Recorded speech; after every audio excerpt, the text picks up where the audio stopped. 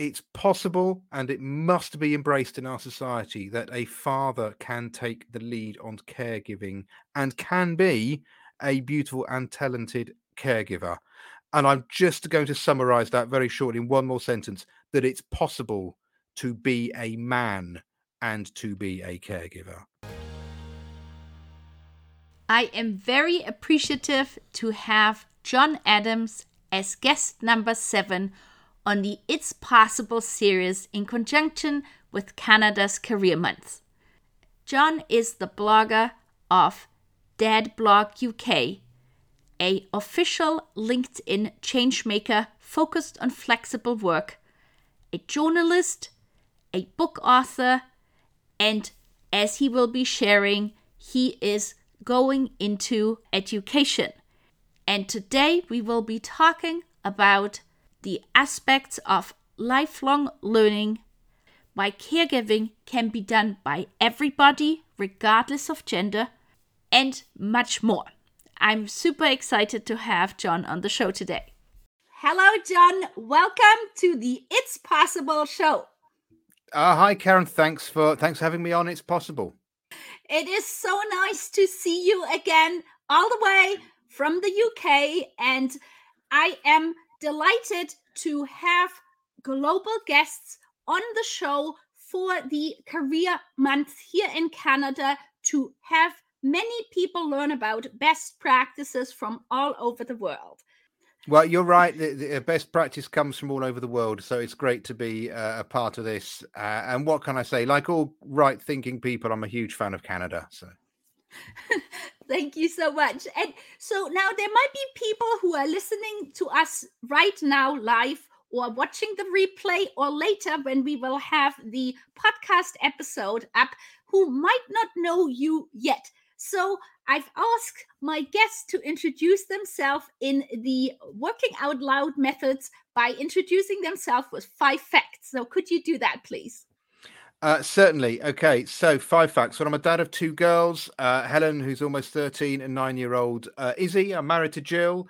She is the main financial provider for the family because, fact 2, for the past decade, I've been the children's main carer, and I've also had a side hustle, basically as a blogger and content creator, primarily at my blog, dadbloguk.com, where I write about family life, parenting, and being the main carer for my kids.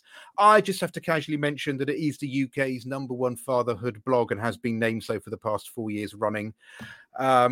And I'm sure we're going to get onto this, but I have also just returned to higher education, so I'm a busy person.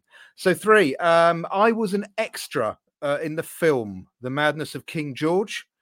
Fact 4, I have just been released from 10 days of isolation, as I'm afraid I did develop the dreaded COVID-19.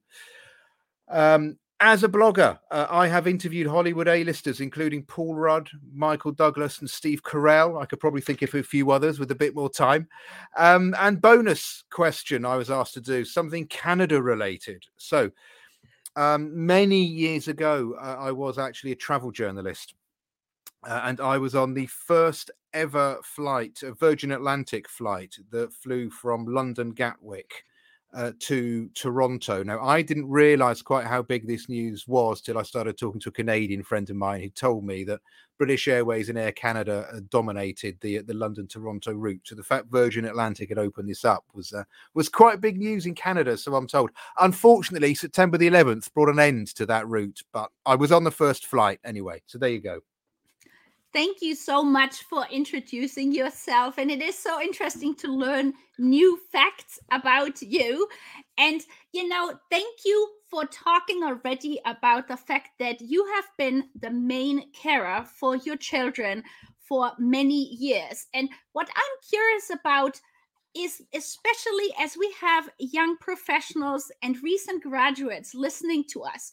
So, when you first thought about your career, how did you think about potential caregiving in the future and your role with that?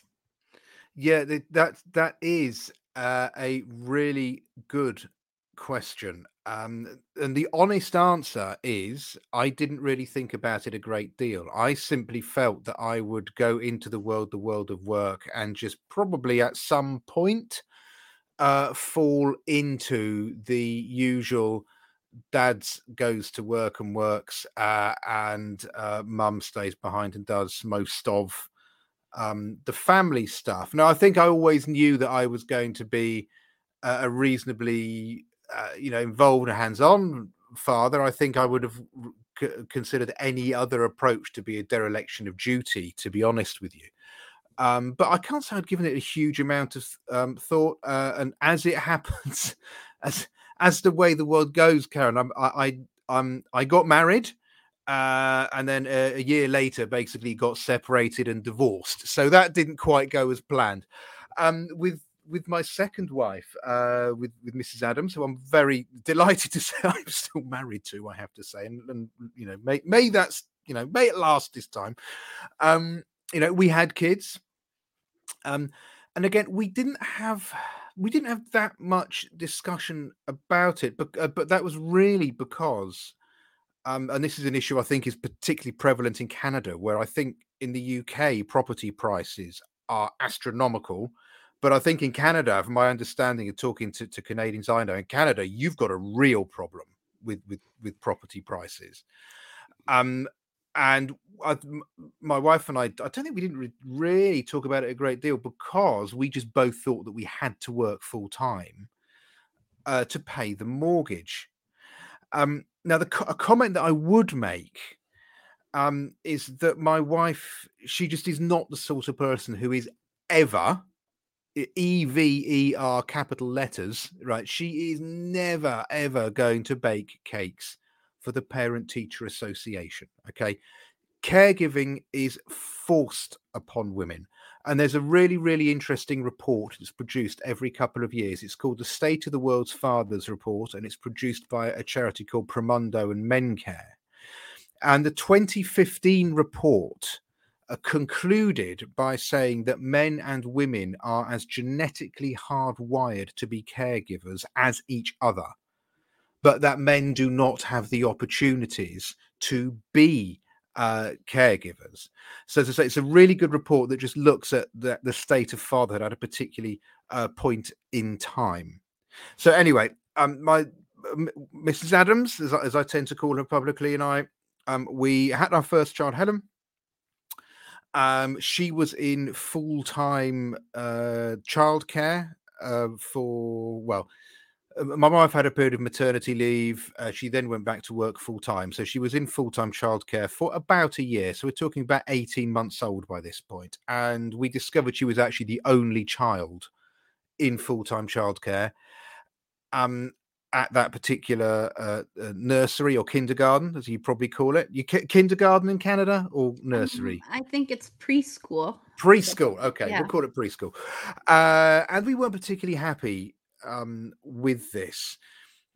So I wasn't hugely happy in my job at the time. So I suggested leaving my job and taking on a role sort of concentrating on family and home. Now, my wife wasn't entirely happy with this about this at first, but she came around to the idea. And actually, at first, I took on a part-time job and combined that with being Helen's main care and concentrating on the home. And over the years, things have fluctuated a bit. Sometimes I've worked part-time, sometimes I've not worked at all. Sometimes I've made money, through my blogging and content creation. But this approach has worked really well for us. My wife has been able to concentrate on her career. I've concentrated largely on family and home with my side hustle, blogging, content creating. And the kids, because we subsequently had another daughter, the kids have had one of us concentrating on their care. Every family, I have to stress this, is different. You could be a military family. It could be that, dad or mum, whoever, is away doing tours of duty for 6 months at a time. It may be that someone works in law enforcement and does shift work, which actually shift work can give you greater flexibility. I'm just very, very big on stressing that, because for some families, the traditional dad goes out to work, mum stays at home, will work perfectly for them. But it is a case of having that freedom removing those barriers to allow people from both genders to be able to fulfill the caregiving role or the main breadwinning role, whichever works for them. And we're not in that place yet. Thank you so much for sharing your own experience. Now, you've already said we are not there yet, that it is really, an equal of who can decide or who decides to go to the paid work, if that's something a couple were to decide. But now, for somebody who is a young professional, based on your own experience, what kind of advice or tip would you give them if they're, say, pre-family? Pre-family. Okay, I've got 2 or 3. Do you want me to select one, or do you want me to go through what I've got? Go ahead, go through all of them. Yes, because I'm very curious to hear. Okay, stop me when I say too much. I am just going to have a quick glass of a mouthful of water. That's okay. And thank you so much, John, that you're willing to come onto the show despite the fact that you just had COVID. I really, really appreciate that. Oh, it's okay. You can't let COVID beat you, I'm afraid. And anyone who has got COVID at the minute, best of luck and get well soon is what I'd say. And just remember, wear a mask and get vaccinated. Anyway, right. So advice for young professionals. Well, look at the parental benefits that are available to you. Government benefits, I know in the UK, and I know in Canada. I know they're done by province and territory in Canada. There are some differences there, but do check what the government parental leave benefits are, and also with your employer, check where your parental leave benefits are. We are sort of moving in a direction whereby a lot of employers now are sort of equalizing things, but that's not always the case. You will still find with some employers, that they are paying enhanced benefits to mothers still, which is very interesting, because of course the one thing I haven't even mentioned yet, which is a big oversight on my behalf, so I do apologize, is same-sex couples. Yes. We must always consider the same-sex couples and how they will balance things, because not every family, of course, is mum and dad, and of course you have single parents as well, adoptive parents, foster parents, and we must always think about all the different families that are out there. But anyway, getting back to the question, look at your maternity and paternity benefits, because that may have an influence on the childcare decisions that you make. Take a long, hard look at the informal support networks that you have around you. Now, my wife and I live a good 100 miles away from my family. My wife is 400 miles away from her family.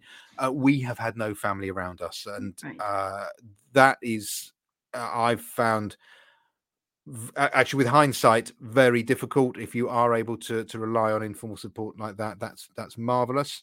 I would also say, what opportunities do you have to work flexibly or work from home? Now, yes, there are those opportunities, possibly in manufacturing or heavy industry, where you have got to be in your workplace to work. However, during the COVID pandemic, we've seen that there's a lot more flexibility out there than we actually realize. In fact, I've got a good friend who works in law enforcement. Now, you'd imagine law enforcement, you would have to be at your place of work. Actually, he didn't have to be. Wow. So look at the flexibility that your job offers. Now, unless, as I say, you're in one of those heavy industry roles or something, if you have no opportunity to work flexibly, if you have no opportunity to work remotely, change job. Seriously, give it in and change job. This is a 21st century. We're not in the post-COVID era. COVID is still out there, but we're well down the track now. Employers who want to attract the best talent, they've simply got to be flexible. GOT. No arguments there. Within heterosexual couples, do not simply assume that mum is going to be or got to be the default caregiver. Why shouldn't it be dad? if that works better for that family, or indeed can you share the role between you if that actually is better for you. So there are a few sort of tips and ideas for younger people. Actually, I will just add one. If you are going to be the main caregiver for your children, be you female or male, I'm quite often asked, sort of from the perspective as a stay-at-home dad, what would you tell people? And I always feel the answer I'm supposed to give is something about changing nappies or something like that.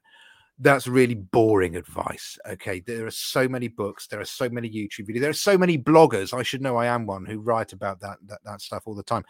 What you actually need to do is you need to think about what is going to happen 3, 5, 7, 10, 15 years afterwards, when your children are, when you've got an empty nest basically, or when they are in secondary school, high school, and you can potentially work again. Do you need to retrain? Will you need to keep various skills up to speed? And crucially, what's going to happen to your pension? You do need to think about pension. So the top thing I always say if you're going to be the main caregiver is pension, pension, pension. Thank you so much, John. I think this is so important to look at many different aspects of, as you described, not just the first couple of months or years of being a caregiver, but further down the line. And now you've already mentioned the aspect of flexible work. And for people who might not know this, you are part of the official Changemakers LinkedIn in the UK, and on the aspect of the flexible work. And I'm curious, why do you feel so passionate about that topic? Yes. Okay. Good question. Can I just ask, do you have Changemakers in Canada yet? I can't remember if it's been launched there yet. No, to be very honest, I've seen it in the UK and I have seen it in Germany, but I'm not aware of any other country. So I wonder if it will be rolled out. Yes, I believe it is being rolled out, and I think Germany was actually, if I'm right on this, I think it was actually the second nation that Changemakers was rolled out to. So, yes, so I've campaigned with LinkedIn to increase acceptance of flexible working and remote working, and also availability of flexible working. The crucial point there is actually making it more acceptable. Now, just to take a step back, flexible working is often portrayed as a woman's issue. Now, if we treat flexible working as a woman's issue, the onus is always going to be on female employees to work flexibly. What we need is men to be speaking up about flexible working. So I was delighted when LinkedIn asked me to work on its Changemakers campaign, or should I say, its high-profile, multi-award-winning Changemakers campaign, because it's honestly that LinkedIn has and its PR company, Brands to Life, they've won so many awards for Changemakers. It's been amazing. 1 second, sorry. That's COVID for you. Anyway, why am I passionate about it? I basically left full-time employment because I couldn't get the flexibility that I felt I needed to be the father I should or could be to my children. Now, I'm Generation X, and I stood out for taking that approach. Now, younger men take this to a whole new level. There's a fatherhood organization in the UK called Daddy Life. Now, 3 or 4 years ago, Daddy Life produced a very interesting report called the Millennial Dad at Work report. And what Daddy Life discovered was that a year after becoming a father, a third of all fathers that took part in this research project had changed jobs because they couldn't get the flexibility that they wanted. Wow. A further third were actively looking to change jobs. So it's not a woman's issue. I mean, actually, I know that HR professionals are one of the audiences for this, and recruitment teams and so on. Men may actually be. It's not particularly fashionable always for men to pipe up and express concerns about this. And all the research shows that men are actually quite scared to ask for flexible working. Actually, a man's request of flexible working, according to research I've seen in the UK and Australia, is twice as likely to be turned down as a woman's. And yet here we have research showing that millennial men, they're much more likely to do what I did and walk, and they'll take their talent and their skills with them. And that's a message that employers need to hear and to heed.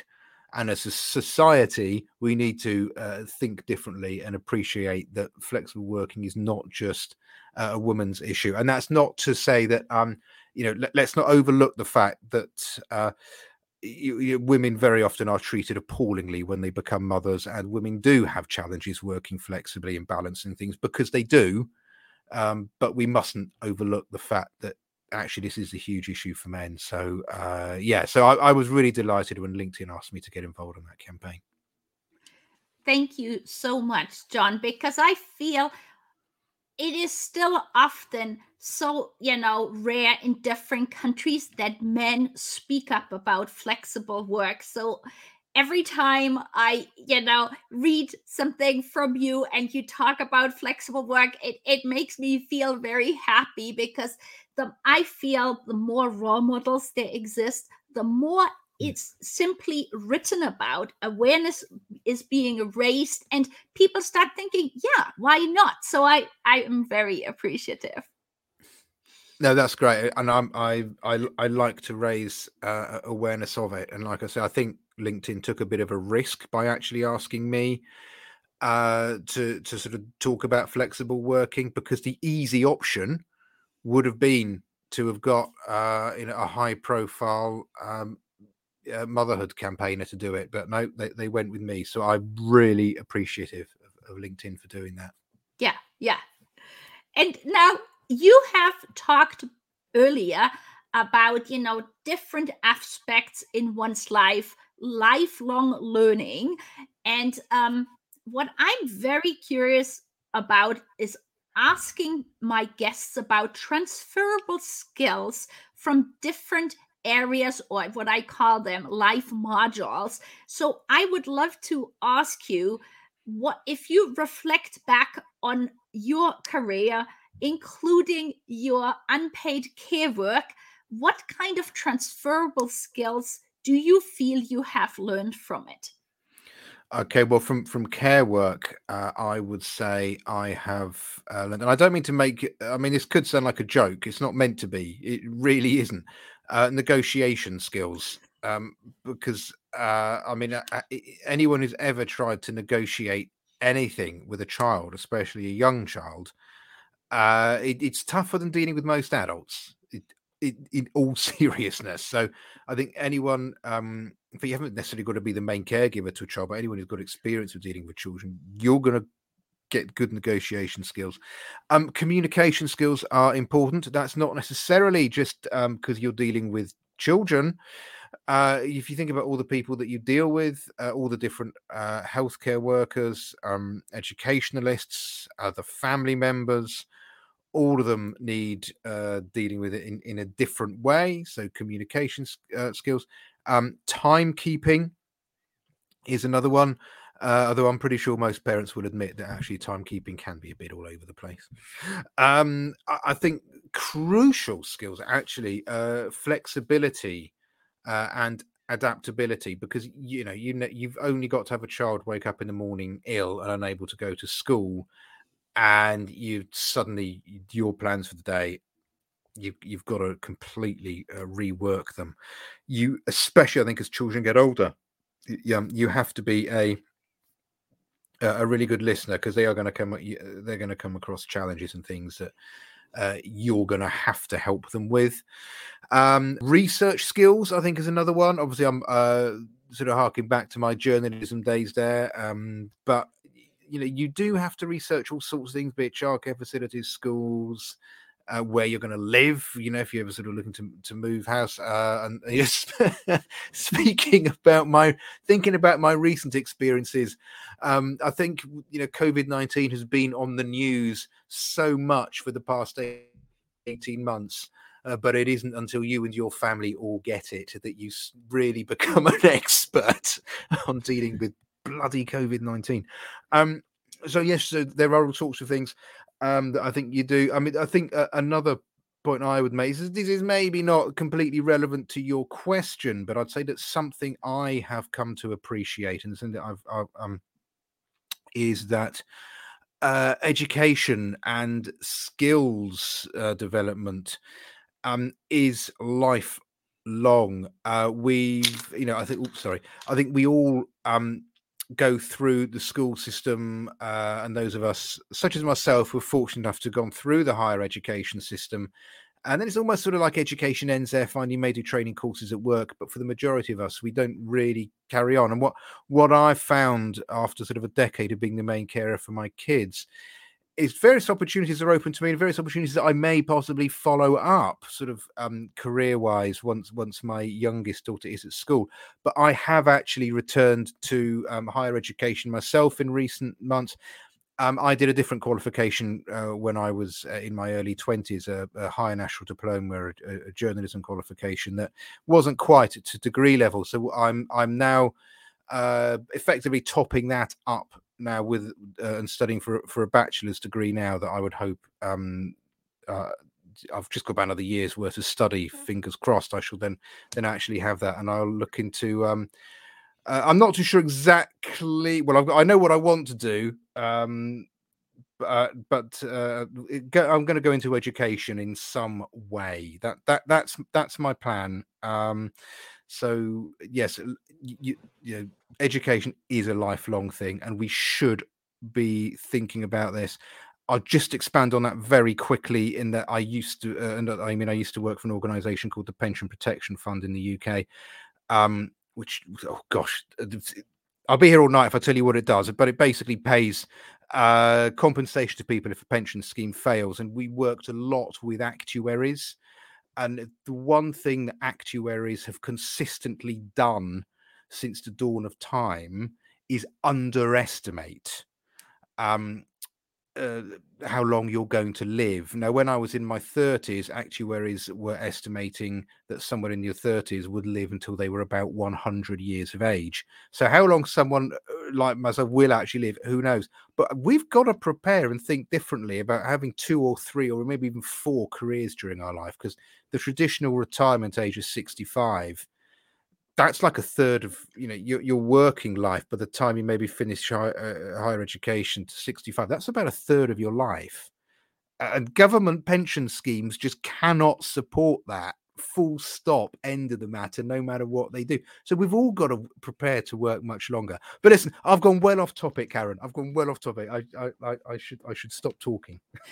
Well, John, what is so important, or what you just said, is that anybody who is listening, who is at the beginning of their career, I feel more and more, as you have also said, it's lifelong learning. It's no longer a typical, moving up the ladder within maybe one industry, but there will be so many different aspects to one's career. And I think what you just shared about your own career aspiration, I think, is awesome, because it really demonstrates to people listening to us, one can always change. And it's, you might not have initially, when you were doing your journalism course, ever thought that one day you would be where you are today, thinking about getting into education. I'd have run a mile. I would never have considered it. But and I think this is so important as well, that at the beginning of one's career, I mean, there are some people who might be very focused and specializing, whether that is law or a medical profession. But then there are many people who are more on a generalist type career path, and I think that is important to realize that both ways are perfectly fine, and it isn't something that everybody at age, say, 20 needs to know for the rest of their life where they're going. And so I'm super appreciative for you to share, your own career path. Well, thank you, Carol. Yes, good luck to the 20-year-old who does know exactly where they want to be, because at that age I wanted to be a journalist, which I did. Sorry. But yes, we've all got to prepare. Things are going to change. I never thought I'd end up being the main carer for my kids for more than a decade, but I have been. So you have got to be. It's going back to the question you asked. Got to be flexible and adaptable. Yeah, and I know I want to be appreciative that you are talking to me despite coming to the end of your COVID time. So I don't want to make it super long, our conversation. Also, I would love to talk with you more. So what I would like to make sure is, like, if you look at the pandemic, do you feel like has it helped or hindered, like, focus on flexible work or unpaid care work? What is your view, and where do you hope we will be in maybe 5 or 10 years? Okay, where I hope we would be in 5 or 10 years is an acceptance that remote working is just standard practice. And what we also need to do is we need to get away from the idea that remote working means working from home. Okay. Remote working, it should free you up so that you can go to your child's nativity play at school.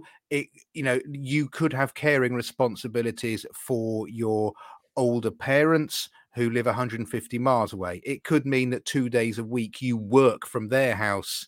You maybe work from your office for 2 days a week and you work from home for 1 day a week. It could be, if you are, young, free and single and you have not got childcare responsibilities, it could be that you are, what's the beach in Wreck Beach, isn't it? In Vancouver. Yeah. Would you work from Wreck Beach? I'm trying to think now. It's been a long time since I've been there. Okay. Maybe you're watching from Wreck Beach as the sun is setting. So anyway, remote. Okay. I want remote working to just become standard practice as far as possible. But the pandemic has been a huge help. We've seen that flexible working can work. Now, my brother made a very interesting observation. When we entered in the UK, we entered our first hard lockdown on March the 23rd, 2020. Now, my brother-in-law said to me, imagine if you told your IT team that on March the 23rd, everyone in your organization would have to work from home. They would simply tell you that it couldn't be done. Okay.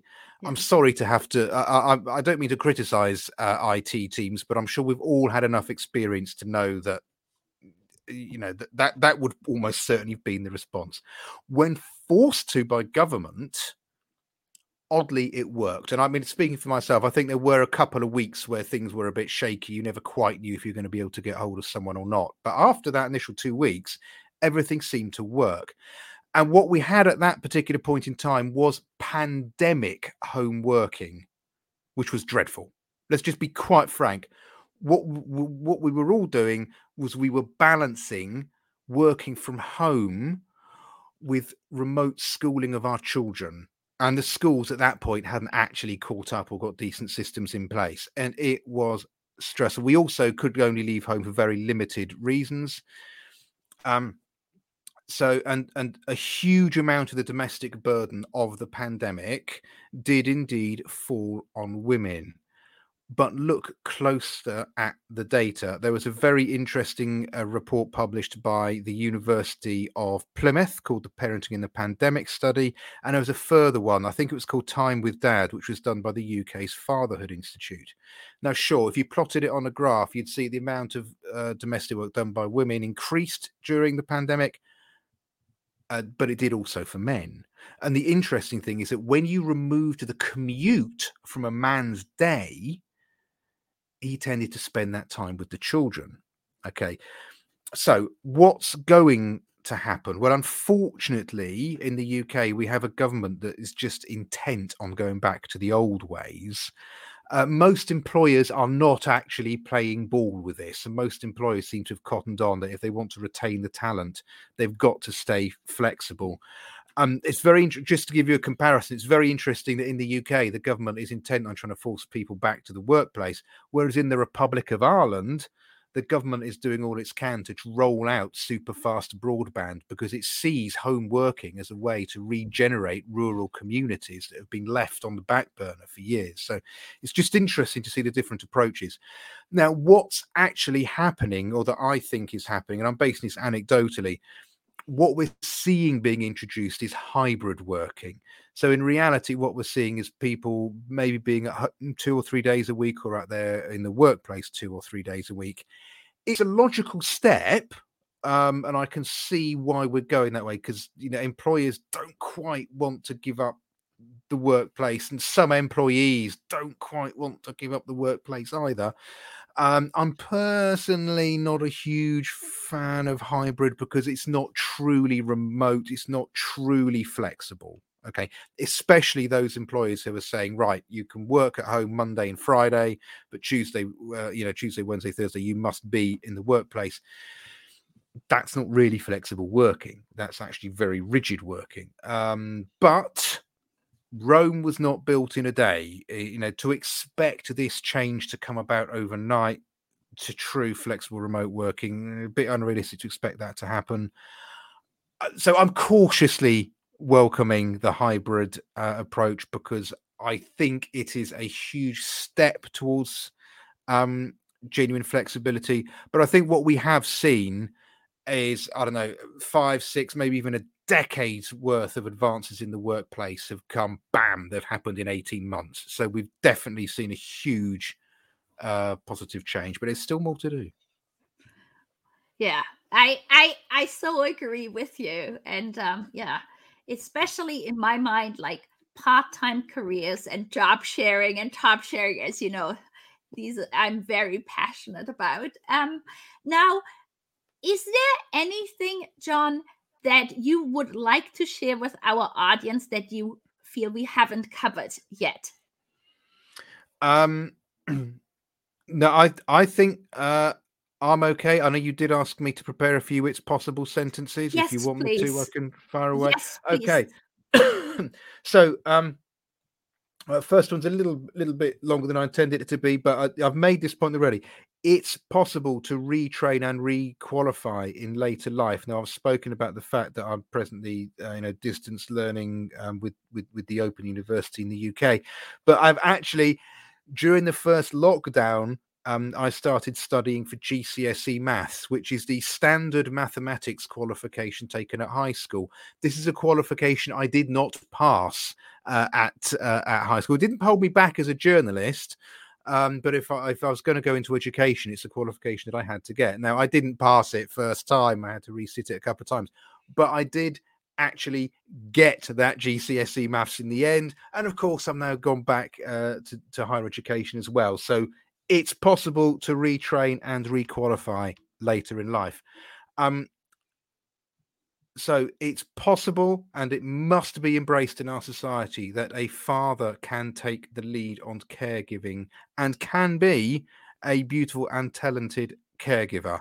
And I'm just going to summarize that very shortly in one more sentence, that it's possible to be a man and to be a caregiver. Wow. This is such a perfect finishing of our conversation to summarize it, so well in your It's Possible statements. Thank you so much, John, for being my guest today. No, thank you. Thank you for having me on. Just remember, people, it's possible. And my love to Canada, a country I love a great deal. Thank you. And now, how can people find you on social media, John? Yes. Okay. So LinkedIn, you'll find me as John Adams Dad Blog UK. Dad Blog UK is one word. You will find me on all the main social media channels, so Twitter, Facebook, Instagram, as at Dad Blog UK. You will find me on. Oh, you actually find my blog itself is dadbloguk.com. Great. And what I will also do when we create a podcast episode out of our conversation, I will be sure to put in the show notes all of the links so people can, find you on social media. And thank you so much again for being my guest, John. No, thank you again, Karen. This is great to speak to you. Thank you so much for listening to the show. We hope you gained valuable insights and new ideas. To keep listening to future episodes, please head over to iTunes or your favorite player and subscribe and give it a rating. We would very much appreciate a review and for you to share it on social media, so more people can start innovating in how they offer employment.